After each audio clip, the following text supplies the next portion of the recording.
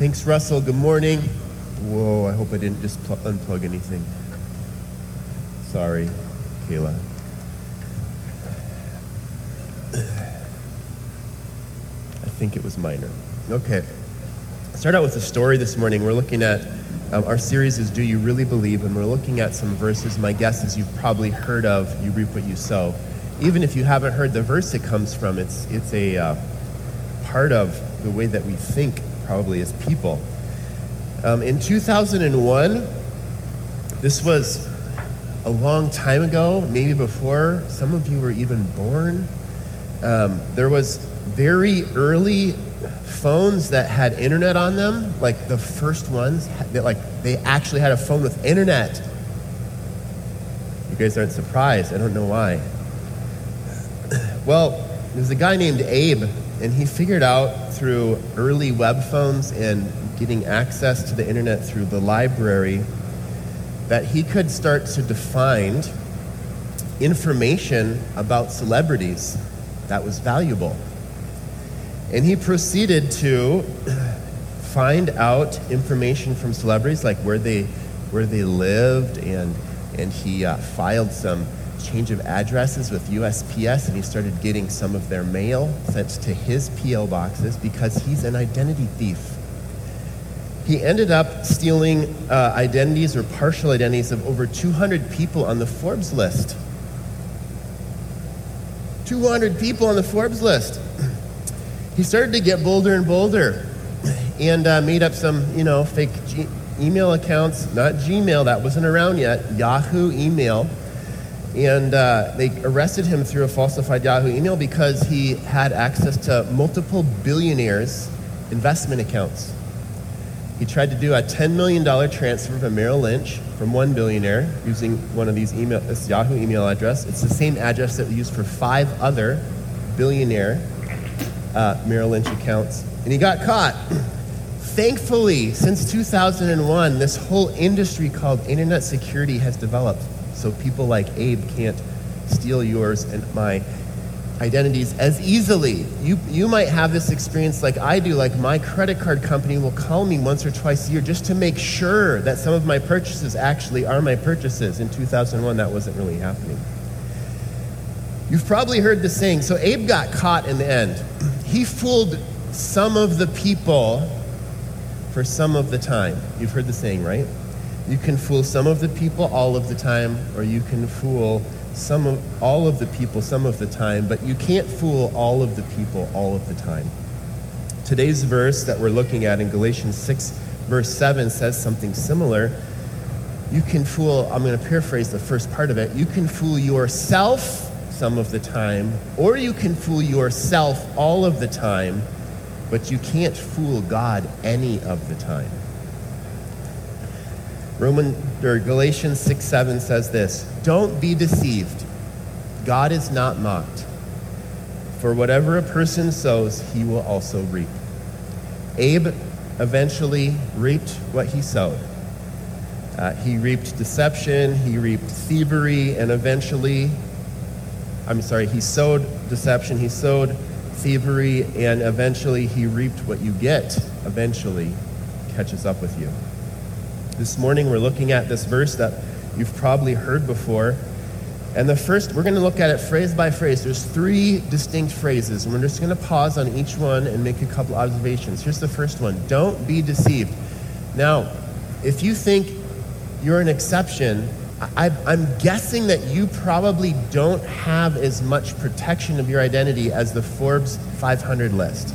200 of those individuals had their identities stolen.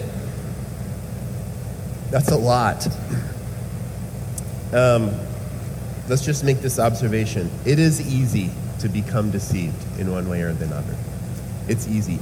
The reason why that phrase, don't be deceived, is there, by the way, it's in the Bible multiple times, we'll give you a couple other places, is because we are prone to be deceived. Otherwise, it wouldn't be there.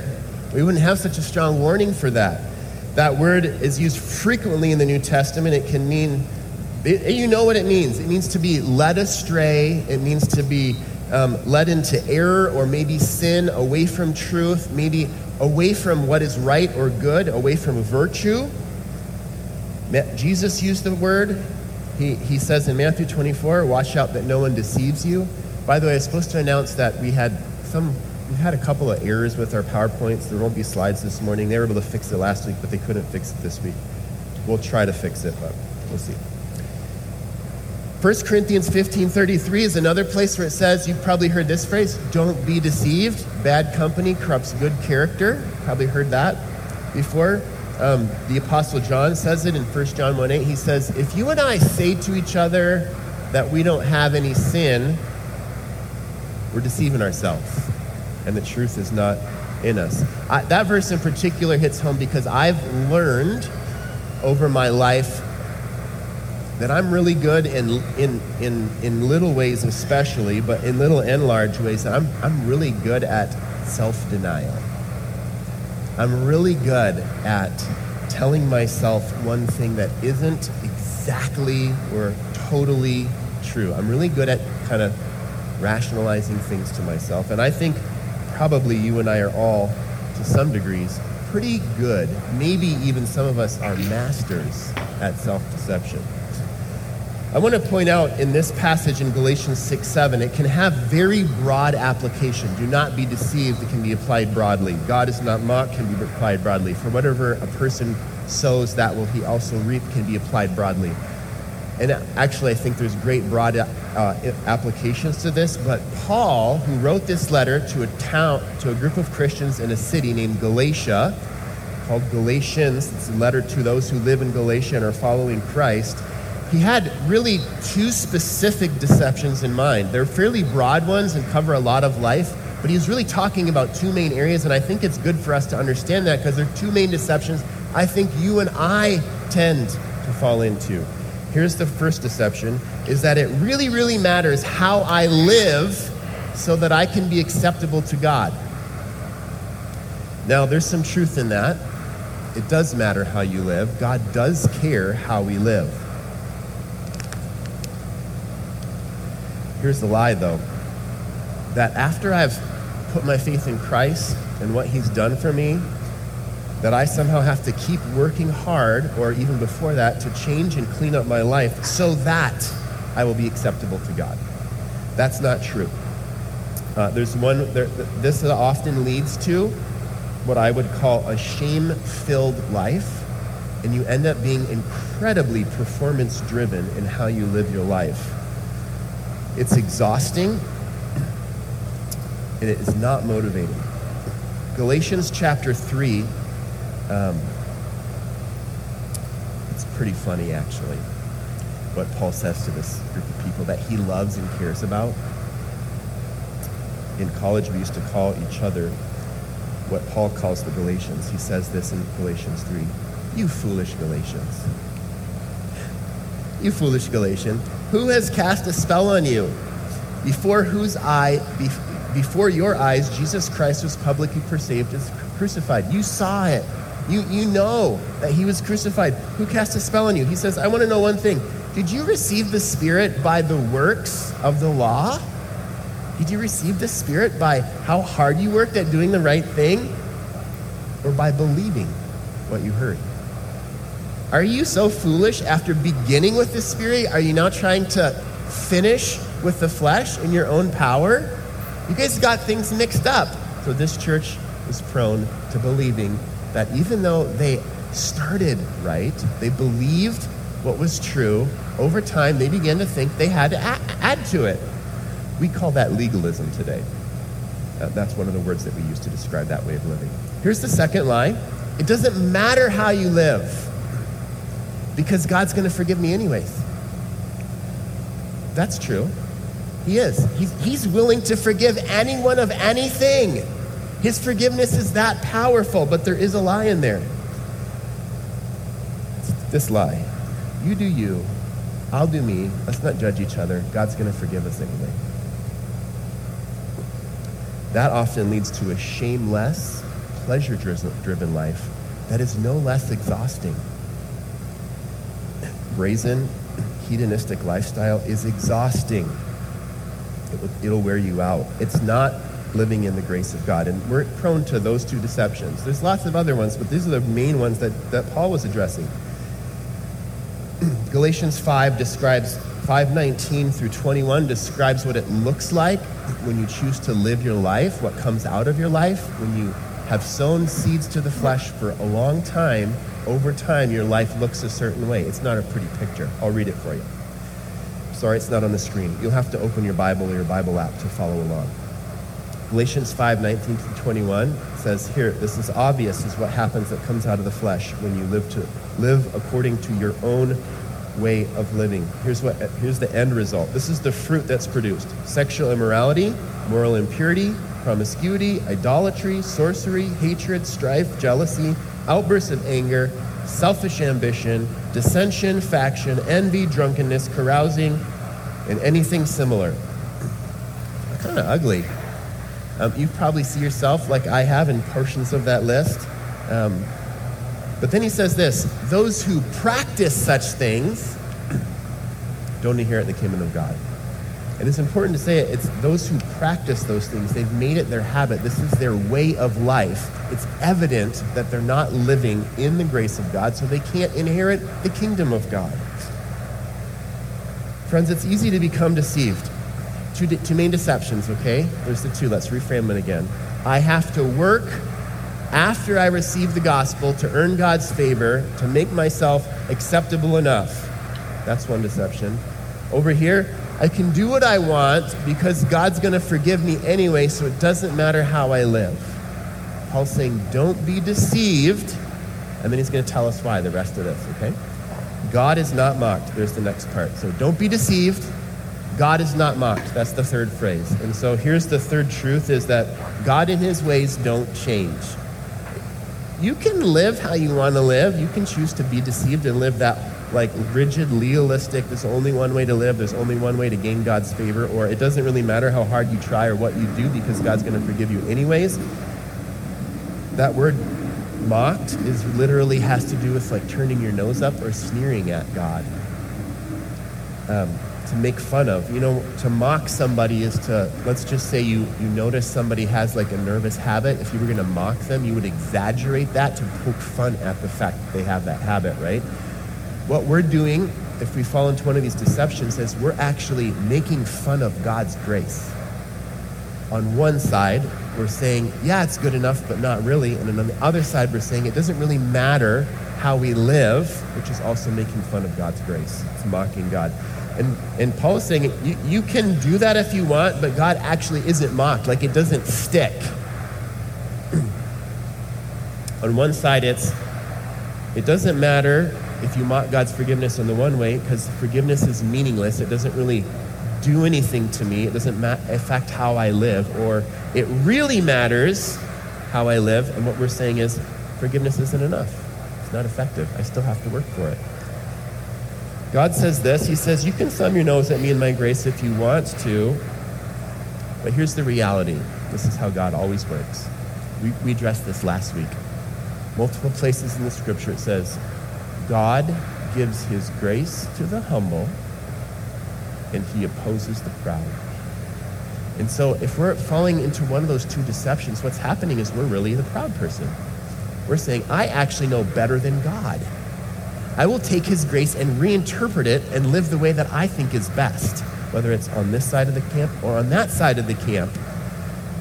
And God says, you can try, and I will let the lack of actual grace that you experience in my life be the teacher. And my hope and prayer is that you will become humble so that you actually can receive my grace. Because you won't get it on your own. Here's the third part. Don't be deceived. God is not mocked. And here's the third part. For whatever a person sows, he will also reap. So, for whatever a person sows, he will also reap. I'm going to rephrase that slightly to make it a little more accessible to you and I. And I'm going to say it this way. Small choices powerfully shape us. When you're sowing seeds that are very small. The Apostle Paul is Jesus used agriculture a lot in his examples. Paul does the same thing. Seeds are small. Right now it's harvest time around here, whether you have your own home garden or the fields around here. That's when you get to pull in all those crops. It's actually, if you want to go plant a garden, it's actually pretty easy to sow the seeds. I mean, that's not when the work ends for a garden, but sowing the seeds isn't that hard. I love the fact that Paul says, whatever a person sows, he will also reap. And on both sides, whether it's all the way on the side of I'm doing my own thing completely in rebellion to God, or I'm trying to sow things to the Spirit so that I experience the full life of God. It's all small little choices that we're sowing over a long period of time that grow and produce fruit in our lives. So in our garden, we have a vegetable garden. It's really mostly my wife's domain. I support her. I do like a lot of the heavy lifting. I use our garden tractor to move stuff around and help her get the soil ready and all that stuff, but it's really her baby. So she planted. When I say we, it's always she when it has to do with the garden, just so you know. We planted cantaloupe and cucumbers, we usually do, and we've gotten into the habit of like keeping seeds from year to year, so we just don't buy seeds. We keep a bunch of cantaloupe seeds and then dry them out, and then we plant the next ones the next year. Well, after the seeds were planted, and the cantaloupe patch is like right next to the cucumber patch because they're viney and they kind of grow all over the place. You kind of put them in the same area so they don't like climb into your beans and stuff like that, or tomatoes or whatever. She thought, these look like too many of these are cucumbers coming up. The leaves look a little funny. Well, it turns out that none of them were. They're all cantaloupe. And actually, if I gave you a handful of cantaloupe seed and a handful of cucumber seed, and I asked you, could you tell me which is which? You wouldn't be able to tell. My guess is you might get lucky. It's a 50-50 chance, right? Well, I don't exactly know what happened, if the cantaloupe seeds got put into the cucumber envelope or if she just picked up the cucumber envelope or the cantaloupe envelope twice. But you know what happens? If you plant cantaloupe seeds expecting cucumbers, they don't come up. I mean, that was like we were just astounded by that. Thankfully, we have generous friends and neighbors who shared their overabundance of cucumbers, and we were supplied with enough cucumbers to make pickles and all those kinds of things this year. But I'm going to point to the reality that Paul is pointing to in this verse, is that the garden of your life right now is growing and producing fruit that exactly aligns to the seeds you've been sowing into your life the last weeks, months, and years. Exactly. Aligns to it. Now, I'm not saying circumstances don't happen. Sometimes we have like a crazy flood that washes out stuff in our garden, or we have drought that we couldn't control. But whatever whatever plants do grow and whatever fruit is produced, it's because of whatever seeds got put in the ground. And so your life and my life are the same. Whatever is coming out of our life right now lines up exactly with whatever we sowed into our life sometime previous. So if you're here today and you feel like your friendships or your relationships are kind of a mess, or maybe you're always angry and feel like you're constantly ranting about something, or maybe you're just completely discontent and nothing's really ever going good in your life, at least that's how it looks to you. Maybe you're here, you have an addiction. Maybe you're a college student that is on the verge of failing out of some of your classes. Maybe you're here and you feel pretty far from God. I'm going to share a hard reality with you. I already shared it once. Shoot straight with you. You're probably reaping fruit due to the seeds that you've sown in the past part of your life. Now, that's the bad news. But it's just reality, guys. It's just reality. We can recognize that and take responsibility for it. You can't go back and sow seeds in the past, right?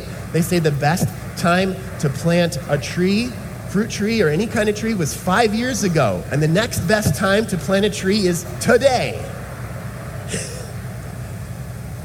And that's the case with sowing seeds in our lives too. You might be here in one of those situations, and you know what? You can't do anything about what was planted last week or last month or 2 years ago, but you know what you can do today? You can sow whatever kind of seeds you want. There's hope in that.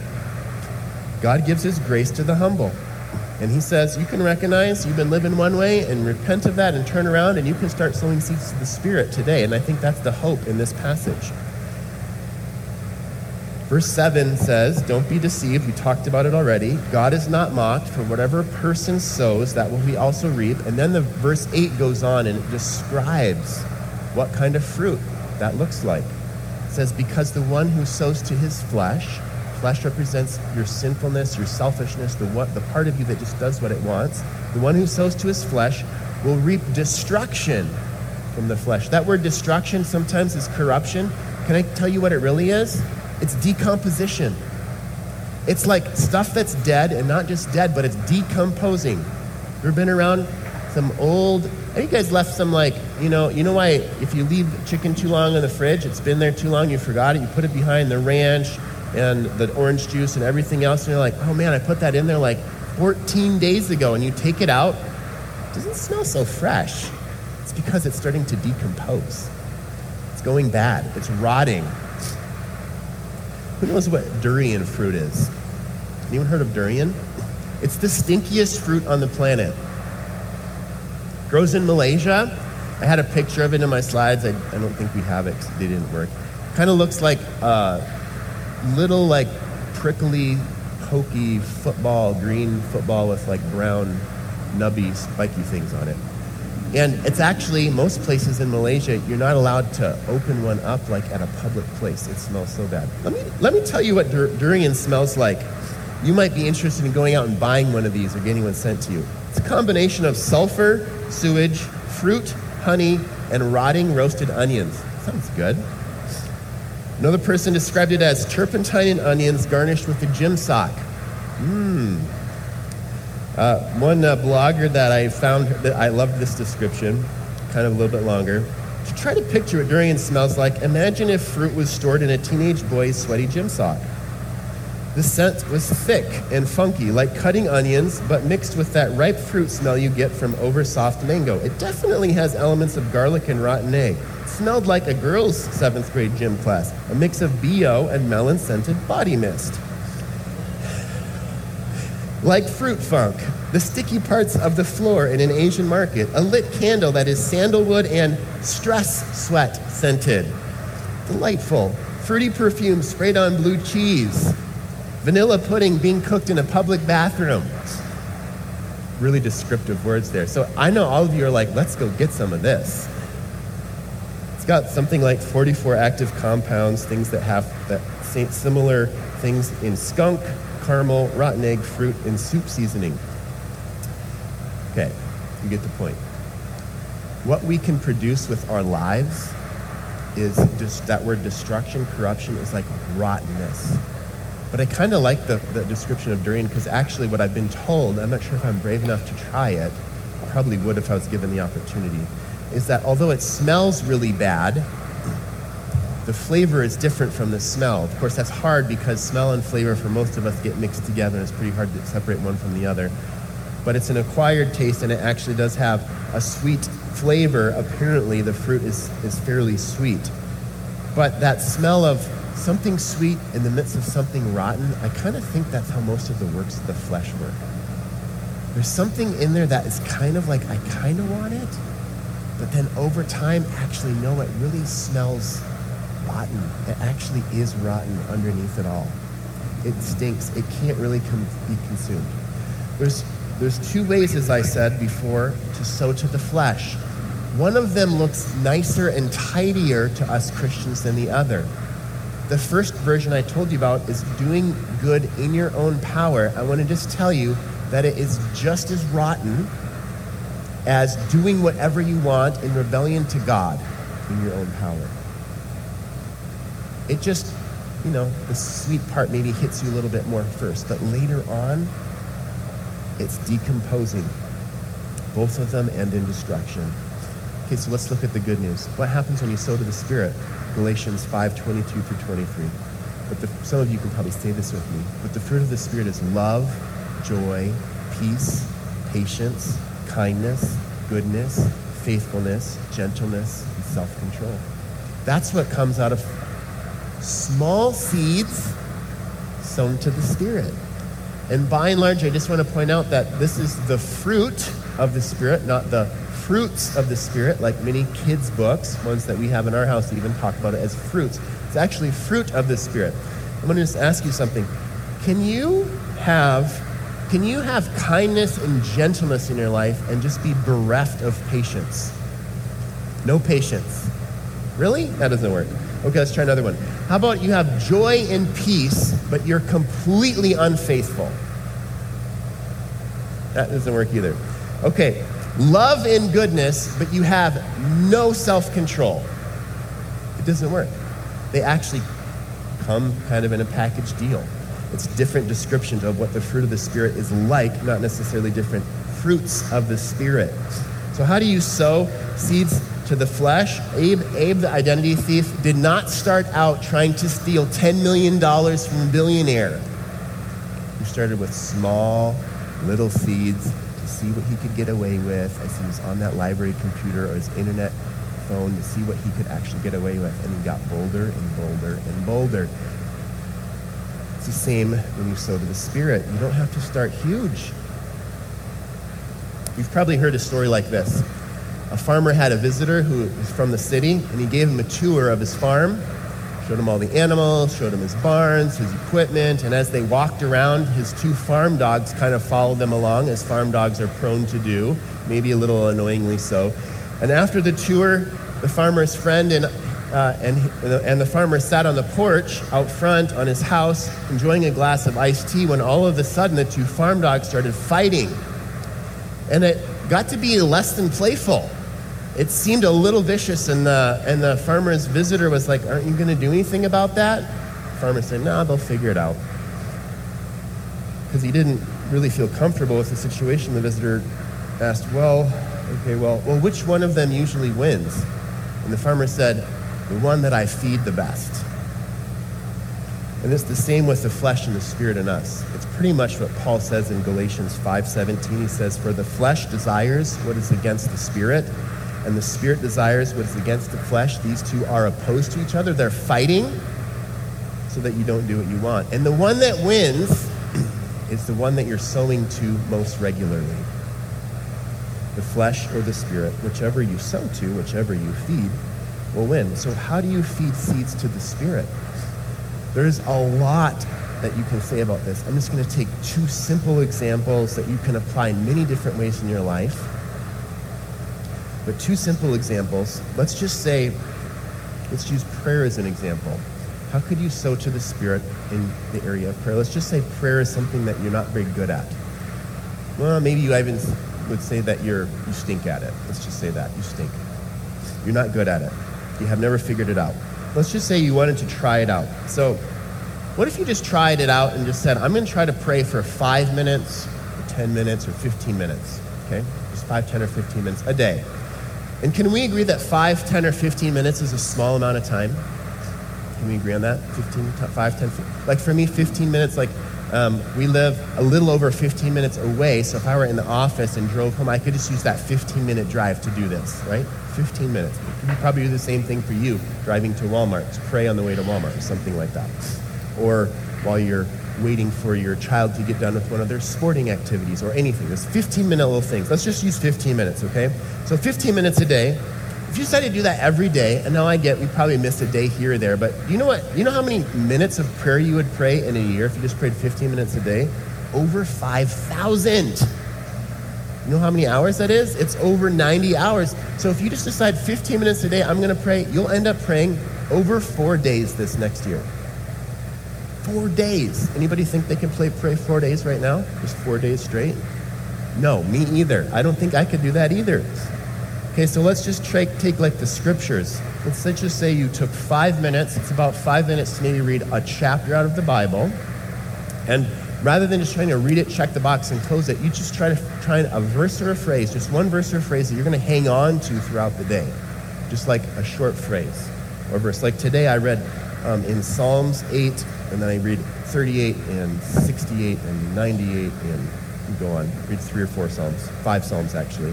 So this morning I read Psalm 8, and let's see, my verse that I wrote down is, Psalm 8 is about the beauty of God and how he created all of creation. And then it says, after talking about God, it's amazing how you made the sun and the moon. And then the psalmist says, what is a human being that you remember him? A son of man that you look after him. What if you just took a phrase like that and you just said, I'm just trying to think of that here and there throughout the day, and you just brought it to mind, kind of mulled on it, you just thought about it. So what if you did that every day and you'd had 365 of those personal thoughts, messages that God gives you throughout the day? So let's just say you missed a few, you got 300, or maybe a bunch, 200. Let's just say you got 200 or 300 messages from God a day. What do you think the impact would be in your life? If you come to church every Sunday, which almost none of us do, I don't even get here every Sunday. 52 messages a year is all you get. 200, that's 4 times, or 300, that's 6 times the messages that you would hear from God that has a chance to change your life. So why am I saying this? Because I'm just saying a little seed, 5 minutes in the Bible, 15 minutes of prayer, can produce fruit in us. And you know what happens? You know why we don't do that? It's because we just think, I got to read the whole Bible in a year, maybe twice. Or I got to figure out how to pray an hour every day because I just think I got so much to pray for. And so you know what happens? We try it for a couple days and we get burnt out and we don't do it anymore. Or we just never start and we open our book, or that app on our phone, we play that game one more time just to get the sort of feeling bad, the bad feeling of knowing that we're not doing that off of us, trying to shake it off. Small seeds, guys, 5 minutes. 5 minutes can have an influence and impact in our lives. The reason why we don't do it, it's the first part, because we are deceived. We think 5 minutes won't do anything. What can 5 minutes do? And in fact, if you think about it in a day, it feels like it wouldn't do much, but 5 minutes every day, 15 minutes every day, it adds up. It builds something. I got to take something out of my wallet. I had a cup of tea yesterday. This is my tag of the tea.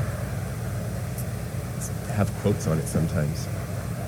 This is Aeschylus. He must be Greek or Roman or something. Someone smart probably can tell me about it afterwards. This just happened to me with my tea yesterday. From a small seed, a mighty trunk may grow.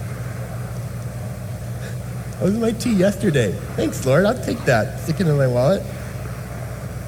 That's true. A small seed, guys, 5 minutes, 15 minutes a day can grow you into a mighty oak tree of a follower of Christ.